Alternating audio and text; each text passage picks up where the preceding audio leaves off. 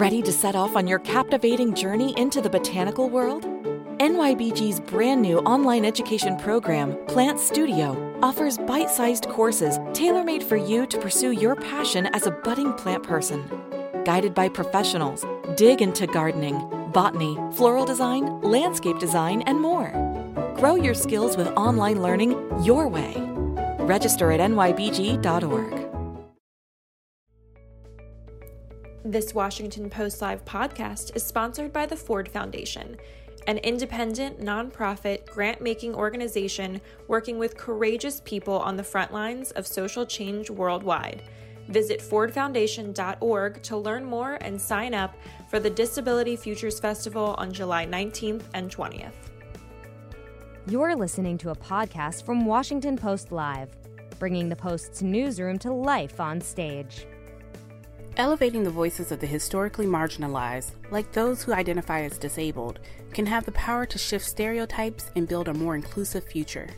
In this episode, trailblazers join Washington Post Live to discuss the power of representation and the state of disability activism. Let's listen. Good afternoon and welcome to Washington Post Live. I'm Frances Steed Sellers, a senior writer here at the Post. This afternoon, we're going to be talking about the status of the disability rights movement and also representation in the media. I'm delighted to welcome my first two guests. Reyma McCoy McDeid is the executive director of the National Council on Independent Living, and Andraéa LaVant is the president of LaVant Consulting. She was also an impact producer on the 2020 documentary Crip Camp that really put the spotlight on the disability rights movement. A very warm welcome to you both, Reyma and Andraéa. Thank you so much. Delighted to be here. We're absolutely delighted to have you.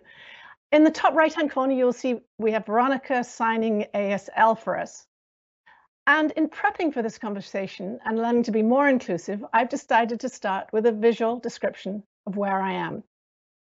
I'm in front of a bookcase at home at my laptop, and I'm wearing a white short sleeve jacket in the hope of warding off the heat. I'm white, and as you can probably hear from my accent, I'm British American. Reyma, maybe you can go next, and then Andraéa, maybe you could follow up. Absolutely. Thank you, Frances. My name's Reyma McCoy McDeid. I use she, her pronouns, and I am a Black American woman with a light complexion, long, natural brown hair. I'm wearing tortoiseshell glasses, a white top, and I'm seated in a white room with two bookshelves behind me. Thank you, Andraéa. Maybe you can go now. Absolutely. I am Andraéa LaVant. I use she, her pronouns. I am a Black woman with chin-length hair, and I'm wearing gold glasses, cat-eye glasses with pearls, wearing red lipstick and a black and white polka dot top. I am sitting in my home office living room with a variety of decor around me, including a teal couch and some books. Thank you both very much for those thoughtful descriptions. And Andraéa, I'd like to ask you, part of your mission is to speak disability with confidence. I'd love to hear from both of you what that means and the impact of it. And maybe, Andraéa, you could start.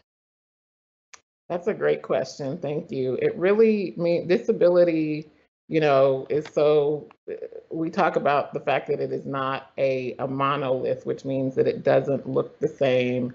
And it really means that people need to understand us.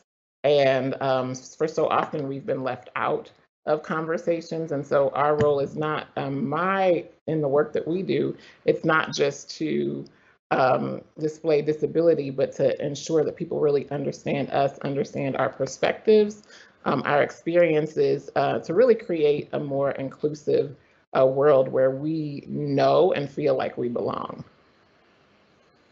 Reyma, that's so interesting. Maybe you can tell from your perspective the meaning of how important language is in this discussion. So with regards to conversations about the intersection of disability and confidence, to borrow a term from the LGBTQ community circa mid-1990s, we are everywhere. And so ensuring that conversations are inclusive of the disability community, of disabled people specifically, is part of how I communicate around disability with confidence. Delivering the message at every available opportunity that when disabled people benefit, the entire society in which we live in benefits. And so prioritizing, ensuring that the most marginalized amongst us, that would be disabled people, particularly those of us who are both disabled and racially marginalized, prioritizing our needs ensures that everybody's needs are met. And so that's how I articulate about disability in a confident capacity. Those are both such important messages. And I just wanted to say that I've worked both as a writer and editor at the Post and understand some of the complications of getting language right and how it can evolve. And of course, just wanted to comment that you should let me know if any of my language is not does not meet the right approach at any point. And we at the Post are always wanting to learn about how to communicate properly and to be as inclusive as possible. Which brings me to a question about inclusivity in media. Andraéa, maybe you can pick up and talk to me a little bit about the representation of disability in the media. Well, you know, it's another great question. The fact is that while we are seeing more, and Crip Camp was certainly brought disability into a space and into a light that was unfamiliar for so many people, there still is so much more that needs to be done when it comes to disability representation. We're seeing it sprinkled here and there, and yet there's still so many tropes around how disability is presented, whether that's inspirational, whether that's as the superheroes, and really what there's more to be done, and just ensuring that disabled people are depicted really fully and wholly as humans with lived experiences that are valuable. And so there's a lot more to be done when it comes to representation. We're still not on your screens, and the fact is that when we don't see ourselves represented, then it is really showing us that we are not, honestly, that we're not worthy, that we're not valuable, that we shouldn't be here. And so there's so much more that needs to be done when it comes to media representation, but grateful that that we are seeing improvements every day. So Reyma, one of the most striking statistics that I've read is that 1 in 4 Americans live with disability, and yet, as Andraéa just said, are underrepresented in the media. Do you see change happening? And if so, how is that being accomplished? I do see change happening. It's subtle, but it's happening. I want to go back, Francis, to a comment that you made about the Washington Post's commitment to using the correct language, being inclusive of disabled people. Because I have a solution for you and for all media outlets, and it's a very simple solution. And it's so simple that sometimes it gets lost in the shuffle as far as how do we enhance the inclusivity of disabled people in the media.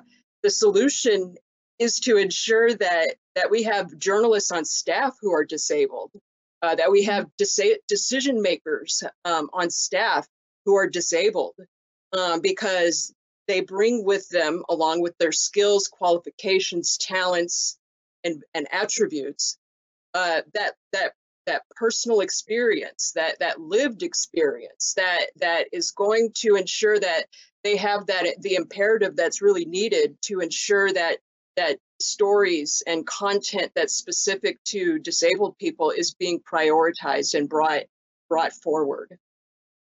Thank you for those comments. Those are really important. It's important for you to share that and for us all to hear it. So thank you very much, Reyma. Often, and I think there was a foundation study on this, people with disabilities have fallen into stereotypes, and somewhat negative stereotypes. Again, I'd love to hear your thoughts, and Andraéa, maybe you can help me first with this, about overcoming those very narrow views of disability.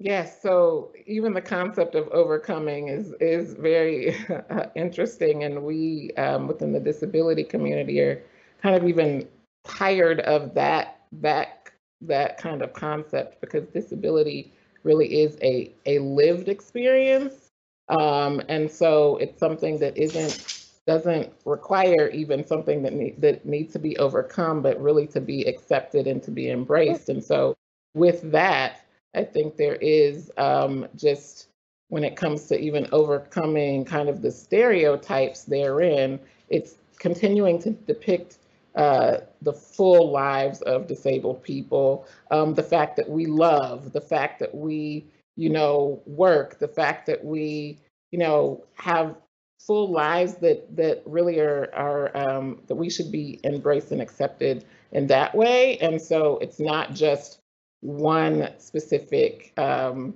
we talk about just how we're presented, that it needs to be in that very full way.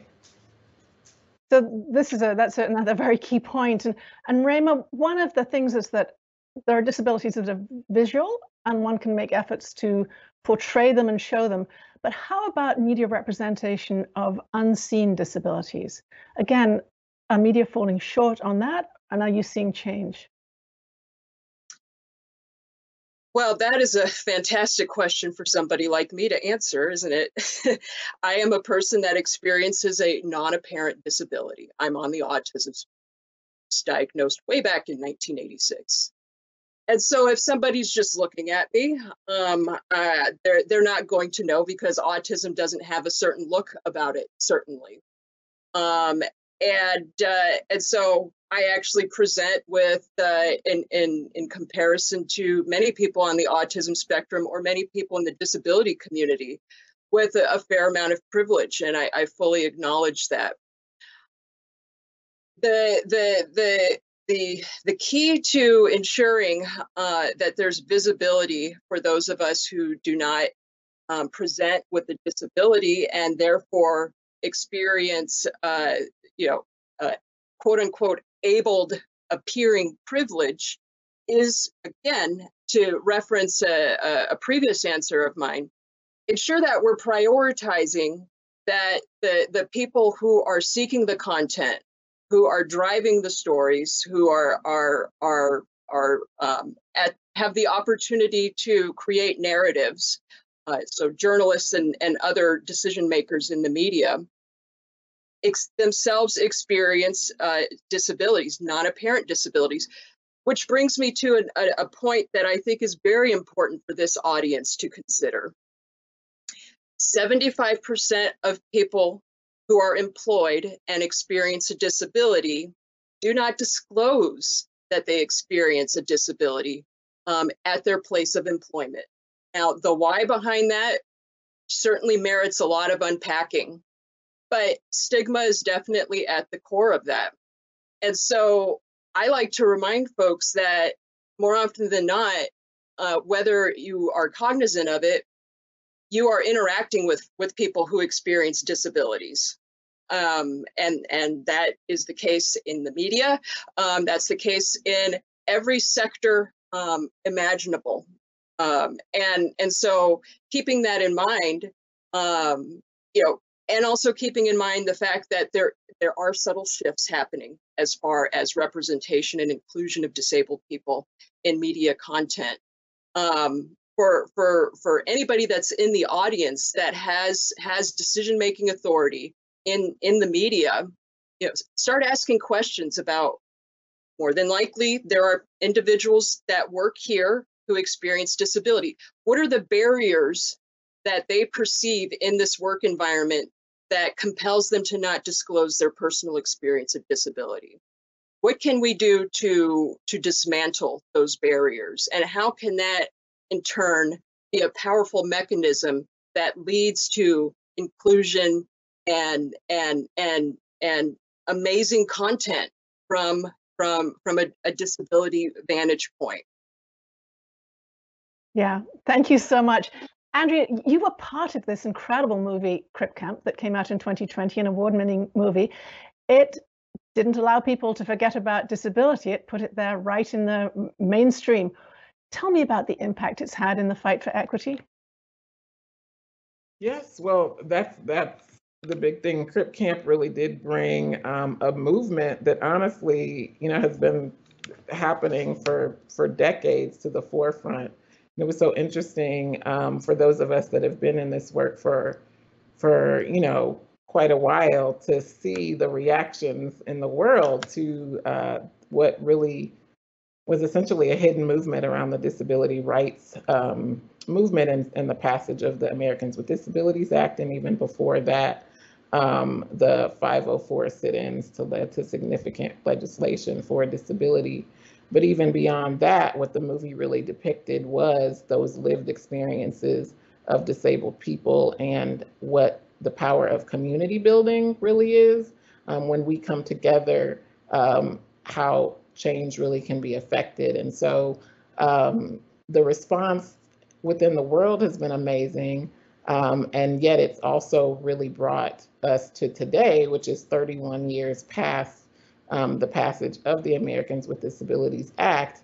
And it's acknowledging that the disability rights movement, and we're incredibly grateful for each person that played a part and continues to play a part in that.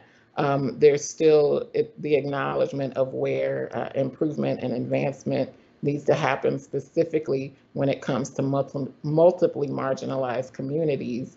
And so it's bringing together the disability rights with disability justice, and elevating and bringing to light the stories of those of us like Reyma and myself, who are disabled women of color, and really acknowledging the disparities and the work that still needs to be done to really enhance the lives of disabled people.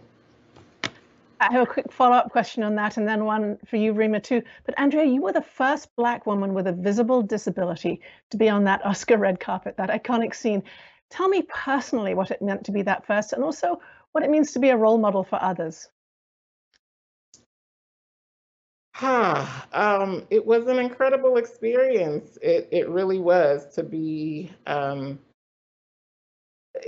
of like you said, the first Black visibly disabled woman, and yet it remains. All of these conversations, quite honestly, are like this bittersweet feeling because of the fact that we, again, 31 years past the ADA, and these are firsts, and so in one ways, I'm incredibly grateful and so excited about the work to come, and yet am wanting there to be more, desiring there to be more opportunities for us, for all of us, and to ensure that there's not just room at the table, but that there's opportunities for us to really affect change, and to ensure that, to Reyma's point earlier, that we're decision makers. And so, representation certainly matters. Being in a room totally matters. Being at the Oscars totally matters. And yet it's what we'll see happens next year that really is going to show whether there was a permanent impact that was made. So I'm anticipatory more for what is to come than what we've already seen. Reyma, let me follow up with you, because you also are the first Black person to lead a national disability coalition. Again, follow up if you can and tell me about the importance for you personally and also for the organization as it moves ahead. Well, I really want to amplify what Andraéa articulated around a lot of bittersweet feelings around the being the so-called first Black person to do something. It's 2021, folks. I don't know about anybody that's with us this afternoon, but when I was a child thinking about the 21st century, I thought we would have flying cars by now. I did not think that we would still be having conversations about first Black person to do this, first apparently disabled person to do this. Those firsts really should have happened a generation ago. And so, yes, it's very bittersweet to be the first Black person to lead a national disability organization. But I can't help but think about the countless other folks who've come before me, who, including Black disabled folks that I consider to be my mentors, Deidre Davis Butler, Stan Holbrook, who should have been the first Black person to lead a national disability organization. And so I can't help but think about the fact that I truly stand on the shoulders of giants as I step into my role. And this is my third week at the National Council on Independent Living. With standing on the shoulders of giants, really recognizing the gravity of that, and ensuring that as I move forward, as I support this organization to move forward, that what we're talking about this afternoon infuses the organization. We are truly standing at a precipice as we shift from disability rights into disability justice. And for those of you who are with us this afternoon, who perhaps are wondering, well, what's the difference between the two of those? Well, rights are all about creating parallels, not intersections. They're about creating space at a table that wasn't built for us in the first place. And justice is all about recognizing that and saying, hey, let's co-create a new table, an inclusive table, an accessible table, and stop expecting people who are disabled to gather themselves around a table that not only wasn't designed for them, but is not accessible to them, and then expecting us to be grateful for that opportunity. And so that's my hope. That's my prayer moving forward. And so, again, very appreciative of this conversation. That's such an important point that I'd wanted to raise about this pivot from disability rights to disability justice. But I think there are other things that we sometimes don't talk about. And Andraéa, maybe we're getting close to the end, but maybe Andraéa, you can pick up a little bit on this. And that's questions that come from the so-called able-bodied community about how best to support the disabled community. And maybe, Andraéa, you could just address that for me. Move out the way. I mean, honestly, it's really just, we know ourselves, we know our needs, and it's not, again, it's not a monolithic experience. So it's not just that 1 in 4 working adults have disabilities, it's 1 in 4 Black adults have disabilities, it's 1 in 5 Indigenous adults have disabilities, 1 in 6 Latinx adults have disabilities, 1 in 10 Asian adults have disabilities, and the list goes on when we bring in other intersections. And so with that, it means that, we're, the best way to support is to ensure that we are, that you're not just doing something for us, but that you're doing things with us, that you're from the very beginning. It's about being proactive, not reactive. So, oh goodness, now we've created this event and somebody has asked for an accommodation and we need to fix it. But it's like, all right, we desire to do X, Y, Z, and so we're going to ensure that disabled and intersectional disabled voices are a part of every planning process, every media room, every place where a decision is ultimately going to be made. That we're with you from the very beginning. That's such a wonderful forward-looking message. Reyma, if we could finish with you, what is your single message as we move ahead about the next step that needs to be taken to create this kind of inclusivity that Andraéa was just talking about? That's a fantastic question. And so I have an ask for everybody that's listening this afternoon or evening if you're across the pond. And it's this, do you know what the definition of privilege is? It's one of the words that has very, very seemingly rapidly entered into the lexicon of the English language very recently. And privilege is all about having an understanding of how you show up, what space you take up in the places you inhabit. Do you have an understanding of what your privilege is?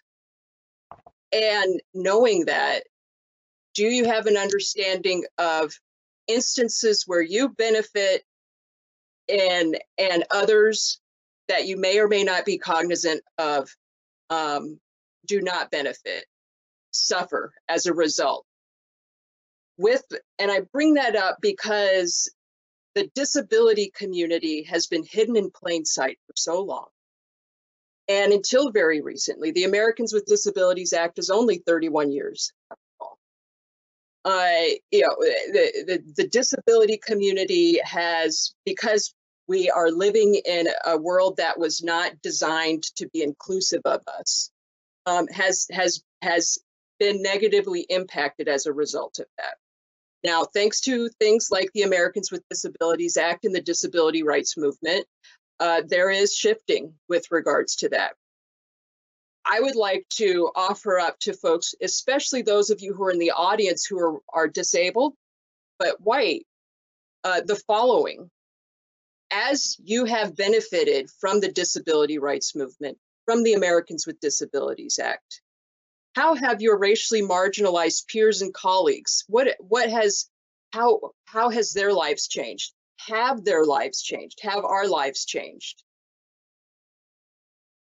And, who is completely not being taken into consideration as far as conversations around disability are concerned? And what can we do to ensure that as we're having conversations about making sure that spaces are accessible and inclusive, we also need to be prioritizing and ensuring that conversations are inclusive as well. And that we're not thinking about making accommodations after the fact, as Andraéa brought up. Because as we see that happening in the mainstream, as far as people who are not disabled interfacing with people who are disabled, that also happens in spaces that are dominated with disabled people. Making accommodations at the last minute to ensure that there's space for racially marginalized disabled people. And so all of us, no matter what our experiences are, have an opportunity to think very critically about how you show up in society, how you are benefited from society being as it is, and how people around you do not benefit. And what can we do to ensure that we are as we're shifting from disability rights to disability justice, ensuring that we are truly creating a just and verdant society for all. The reality is that white has been the default setting for disability for long enough. And now it's time for us to all together stand at that intersection of race and disability and figure out what our roles and responsibilities are and move forward together. Reyma and Andraéa, thank you both very much for that insightful conversation and also for the very proactive as opposed to reactive message you're leaving us with. Thank you for joining us. Thank you. It's been a pleasure. Thank you. I'll be back in a few moments with Jen Deerinwater to continue this conversation. I'm Frances Steed Sellers, a senior writer at the Washington Post. Thank you for joining us. I'm about to speak with Jen Deerinwater, a journalist whose work focuses on the intersectionality of disability and other civil rights. A very warm welcome to you, Jen. Hi, it's nice to be here with you. And in the upper right corner, we have Vern signing for us. Thank you. And Jen, I'd like to start again with a brief visual description, if you would be so gracious as to give that to our audience. Yeah, of course. So I am a light-complected, indigenous two-spirit woman. I have my hair pulled back. It's brown hair. I'm wearing black glasses, a sort of turquoise-colored t-shirt, and some white multicolored beaded earrings. I'm sitting in a brown office chair, and behind me you can kind of see into my kitchen, and there's a little sign up on my bulletin board that says support local news. And I have a bookcase behind me. Thank you so much for joining us. Jen, one of the fascinating things is how many different areas of rights you're involved in, this huge intersection. LGBTQIA2S, your Indigenous background and the disability rights. I can think of nobody better to walk us through the challenges and opportunities of managing these various different areas of concern and interest? Yeah, I think, for me, when I talk about any aspect of my identity and my communities, they all go together. I don't, my identities don't exist within silos. Depression and the issues that I face on the daily surround all around being a bisexual, two-spirit, disabled Native woman. I can't separate out all those kinds of oppression. And Reyma and Andraéa touched on this some before we started talking, but the disability community is vast and diverse. We're the most diverse group of oppressed people. We represent every racial and ethnic group, ages, types of disabilities, geographic locations, sexualities, genders. We're a broad community. And so for me, you can't leave any of those aspects behind. You can't leave any of those community members behind. And I really do feel like disability justice ultimately means justice for everyone. So I'm curious, in the various conversations you have, and as you look at all these different areas, do you prioritize some over others in some area, or can you manage to bring them all together coherently? I think that it's possible to bring them all together coherently. We need to be, honest and open with the stories and conditions of people's lives. And I think that that's more than something that we're more than capable of doing and bringing that together. I work a lot on specifically my communities because I feel like that's my experience. But when I talk about those of us that are considered American Indian and Alaska Native, and I say considered because those are not the terms we use to define ourselves. It's what the white man uses to define us. But when I talk about Native community, when I do that work, I'm always having to think about what my whole community looks like, and it's vast and it's broad, and we have to do that work and do it in an intersectional way, or we leave people behind. When I was doing some research for this show, I was struck by how little literature exists at the intersection of race and disability. Is that changing now? Not quickly enough. I think that, as Reyma had pointed out, a lot of disability rights organizations have been primarily led by white people. And we don't have the data that we need. We do know that American Indian and Alaska Native community has disability rates of anywhere from 22 to 24% of our community. And that's based on the data we have. But we also, if you look at data that exists, you can see that there are populations as high as 50% of Indigenous communities with disabilities. So we need more data, and we need deeper dives into data and figuring out how ableism is impacting our BIPOC people. You are a Cherokee citizen and come from this tremendous tradition of storytelling. How has that affected, more personally than collecting data, but how has that affected your means of telling this great story at the intersection of race and disability? Well, storytelling is a traditional Indigenous value.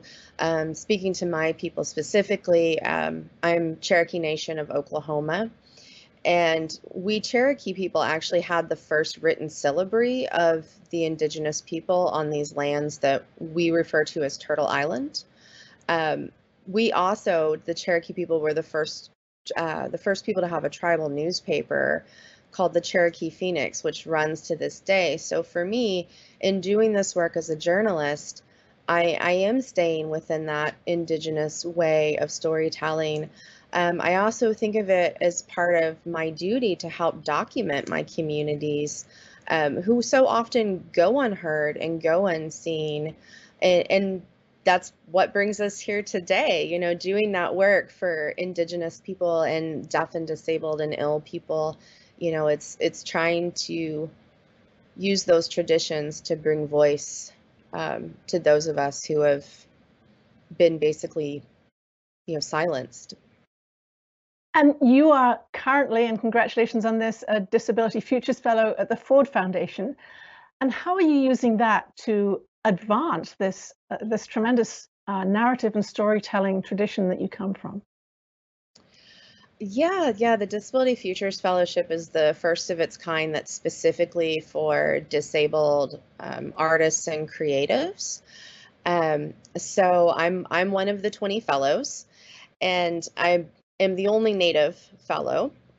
So I've really been trying to use the platform that I have as a result of this fellowship and the work with Ford to advance the stories and the needs of our deaf and disabled and ill Indigenous people. We actually have a big festival coming up next week. It's July 19th and 20th. And on the 20th, starting at 1:45 p.m. Eastern Time, my organization, Crushing Colonialism, is going to host a Facebook watch party of a panel on indigeneity and disability in the arts that I was a part of. Well, congratulations on that. That's July the 19th. That's not very far away at all. I guess about 10 days or even less. So what challenges lie ahead for communicating about this intersection of disability and race?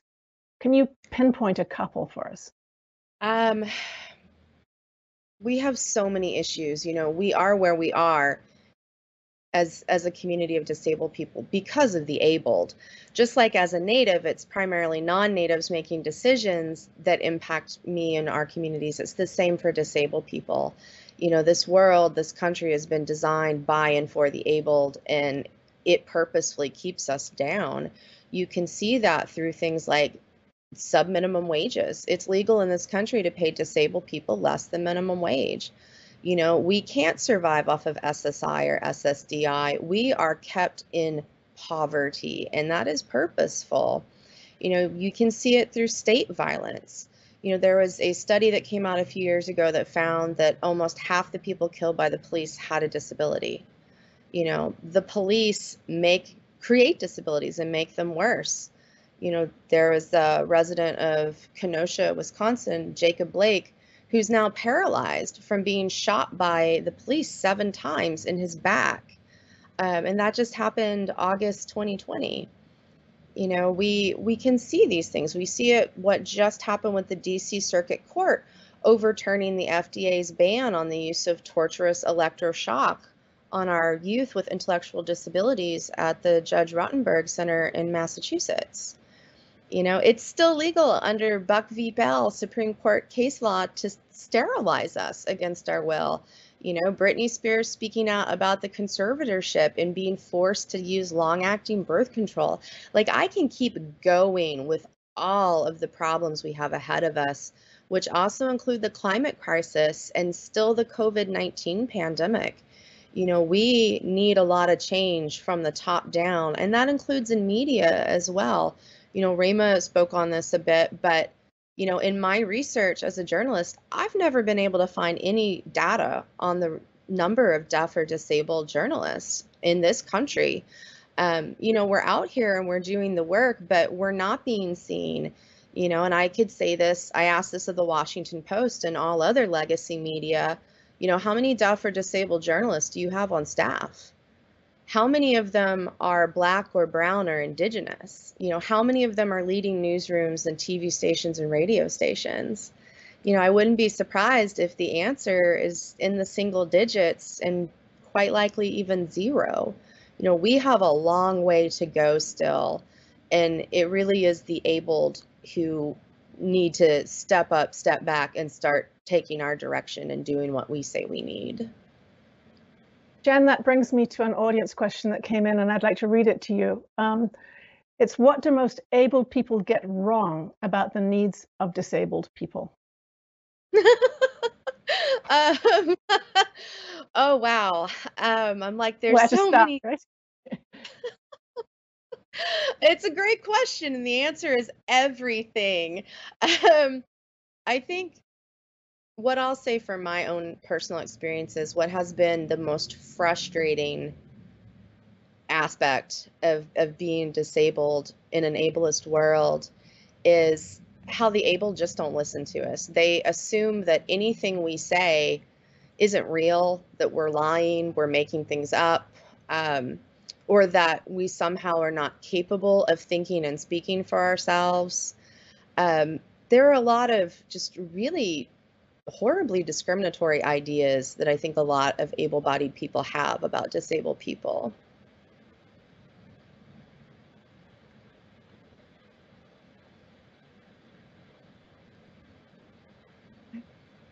I think we may have lost the sound there. Jen, tell me some of the concrete actions that can be taken. Well, concrete actions can include, hiring more press that have disabilities, hiring writers for TV shows that have disabilities, using actual disabled people in movies and TV shows. Those are just a few for media, but, it's also top-down policy change. It really is going to take society deciding that people like me, that our lives matter. And it's really important to remember that the rates of disability are growing as well in this country. So, people need to start standing by us, and that's going to take a lot of change within just larger society. So we learned a little bit more about Crip Camp earlier on from Andraéa, but tell me, are there any other success stories out there in the media landscape or elsewhere where you'd say, here's a model to follow?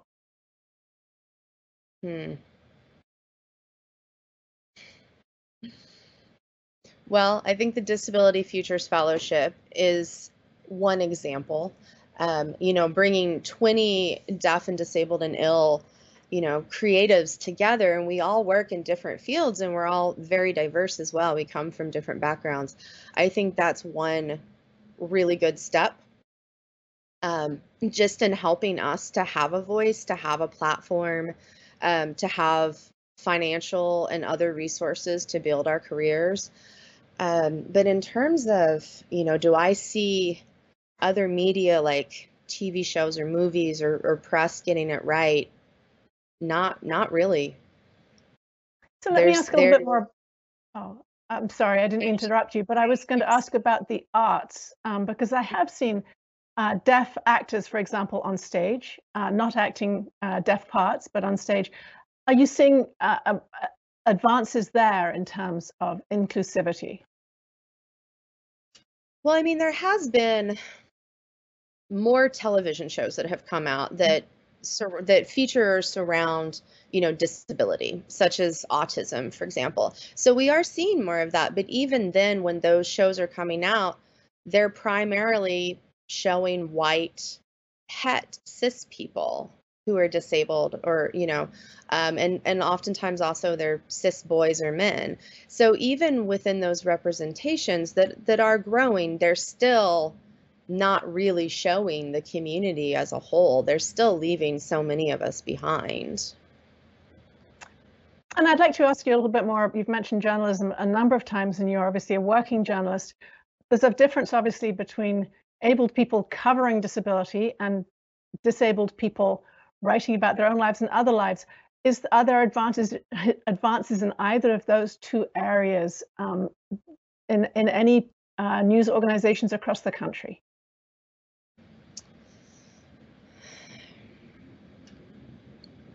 None that come to mind, honestly.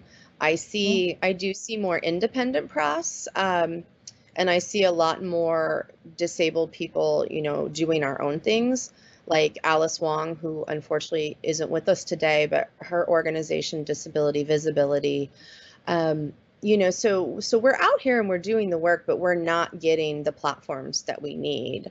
So I feel like there's still a lot of room to advance, a lot of room to grow. But I'd love to know about blogs and social media and other areas where anybody can speak out. Are they making a difference to you? I think they are, absolutely. Yeah. I see a lot more of the disability community online. I see us talking about our specific issues, and how they relate to the problems of our time, like COVID-19 or the climate crisis. So that has been really wonderful, seeing all of this social media, the growth of it and the representation of our communities and the things that we need as well.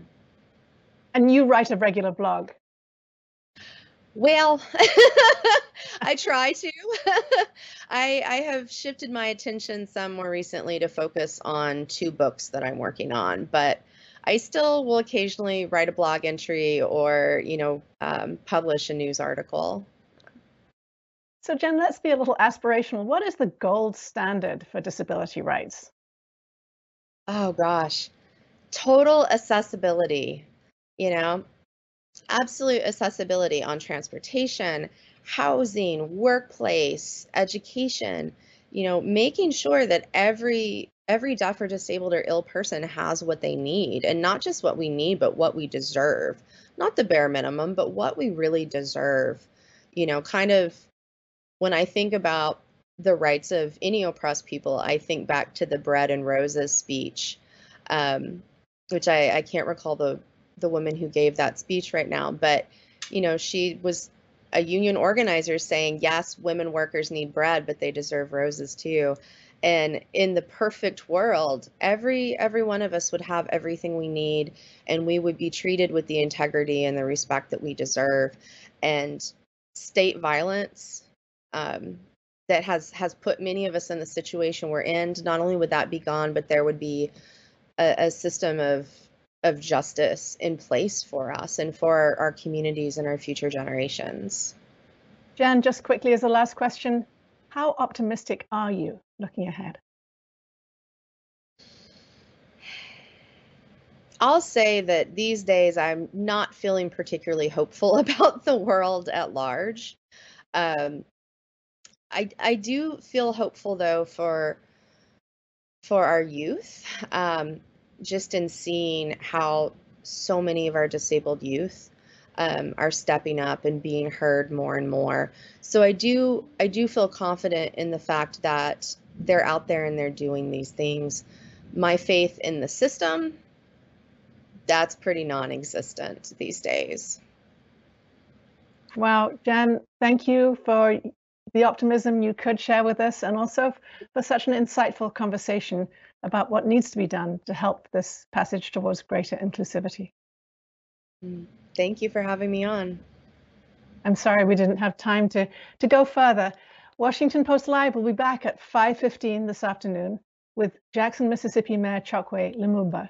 Don't miss that, 5:15 this afternoon Eastern, and thank you so much for joining me for 3 very insightful conversations. Thanks for listening. To hear more interviews from this series and other Washington Post Live programs, visit us at washingtonpostlive.com. NYBG's brand new online education program, Plant Studio, offers bite-sized courses tailor-made for you. Guided by plant professionals, dig into botany, floral design, landscape design, and more. Online learning your way. Register at nybg.org.